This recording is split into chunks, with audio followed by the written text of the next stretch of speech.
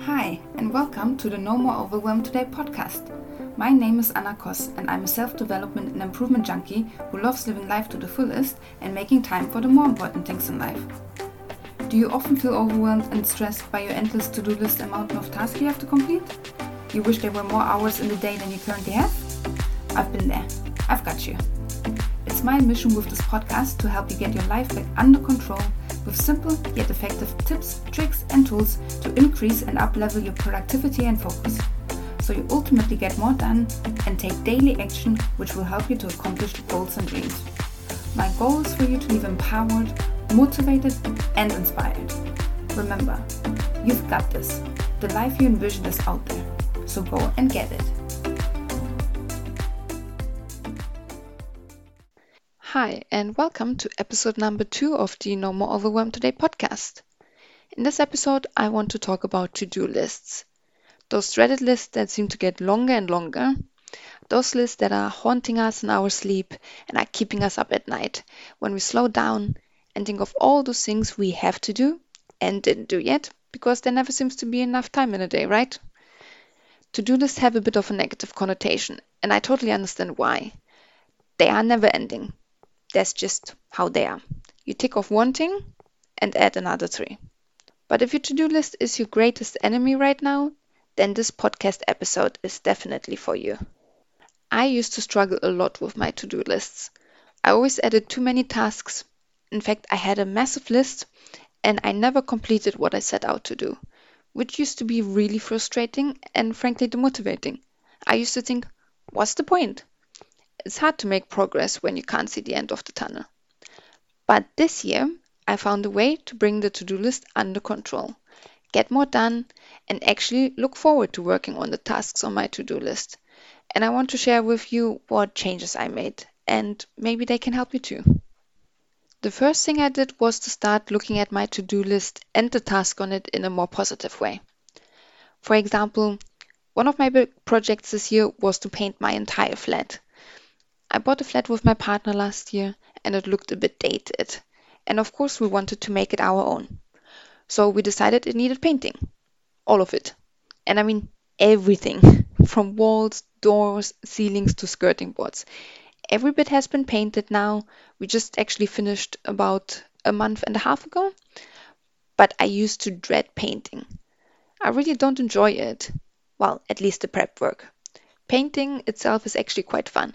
But the prep work of covering the floors, masking all the windows, etc. is just boring and it seems to be never ending. Painting was on my to-do list and I wasn't looking forward to it. So I kept pushing it back and back and back and months passed.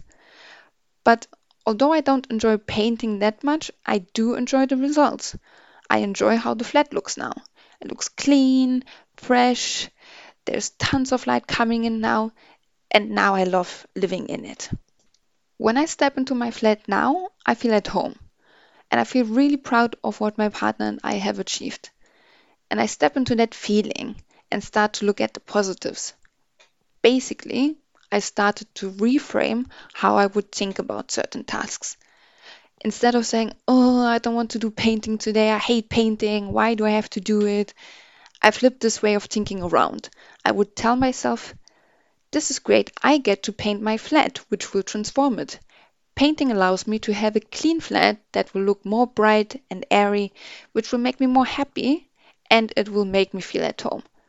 I'm so lucky I get to make it my own. Can you see how this makes such a big difference? Focusing on the positive results and outcomes you want and how this would make you feel is such a powerful way to find that courage, motivation, or to get you out of a rut to work on completing tasks on your to-do list. Another thing I started to do is to tell myself, just do it. Just do it. You have to do it anyways at some point, and it's not going to go away. Replying to a difficult email at work, painting the flat, going grocery shopping when I don't feel like it, and so on. It doesn't matter how often you push something back or postpone it, there are certain tasks that you just have to do. You have to get them done at some point. So the question is, why don't you do it now? I mean, I know replying to that difficult email at work is not easy and possibly uncomfortable. Had to reply to many annoying emails very often at work, and painting the flat for me, as an example, was just boring. I know painting the flat kept me for days and sometimes weeks occupied at the weekends, which prevented me from having fun at the weekends. I couldn't go out. I had to stay in and paint. But as I said, certain things just have to be done and they don't go away. The earlier you tackle those tasks, the better, because you will feel so much better when they are over and done with. Because every time there is a task on your to-do list that you don't want to do, it takes up mental space. You will continuously think about it, you will feel bad about it, or sometimes even stressed. And the longer you postpone, the more you're torturing yourself, because it will always be in the back of your mind. By telling myself, just do it now, it doesn't go away, I gave myself a little pep talk. I put things into perspective and I got on with it because I knew it would make me feel better once it's over and done with. And the last thing I did was to create multiple to-do lists. I know it sounds kind of counterproductive, but it really works. I have three, in fact. I have a master to-do list where I add all the tasks that I have to do. And that's really anything from I need to buy toothpaste to I need to record a podcast episode. Everything, no matter if it's something I have to do today, tomorrow, or in 3 months, goes on that master to-do list. Then I sit down in the morning or the night before and write my to-do lists for the day ahead. And to-do lists, again, I have multiple. I have one for work and I have one for my personal life. I keep those separate. For the work to-do list, I open my calendar every morning and check what meetings I have that day. I write all of those meetings on my to-do list so I know how many I have, when I have to attend them, so I can plan my day around them. Next, I go into our project management system at work and I check for any projects I have to work on that day. I write those down as well, and obviously the ones that I need to complete on that day, they have priority. And if I see that I might have time, I add one or two other projects that I would have to finish the following day, but only if time allows. For my personal to-do list, I usually tend to sit down the night before to make a plan. I look at my master to-do list and check what I could tick off the next day, what I could work on basically. And then I write those items or tasks on my personal to-do list. But when I do that, I always have to remember to limit the number of tasks I put on my personal to-do list and my work to-do list. That's very important. I normally don't add more than 5, sometimes even less tasks. If I know I have to write a podcast episode, record it, write the description, etc., I know this would take me several hours and most likely the entire day, as I can only work on this before and after work. I work from 9 to 5:30, so it doesn't give me a lot of time to work on really big tasks or projects. So I won't add another big task to my to-do list for that day, if this makes sense. For example, writing a blog post. I know I most likely will not be able to complete 2 big tasks because I won't have the time. And to be honest, I probably don't have the energy after work. And I know not completing those tasks will make me feel bad and like a loser, like I failed. So I won't fall into that trap.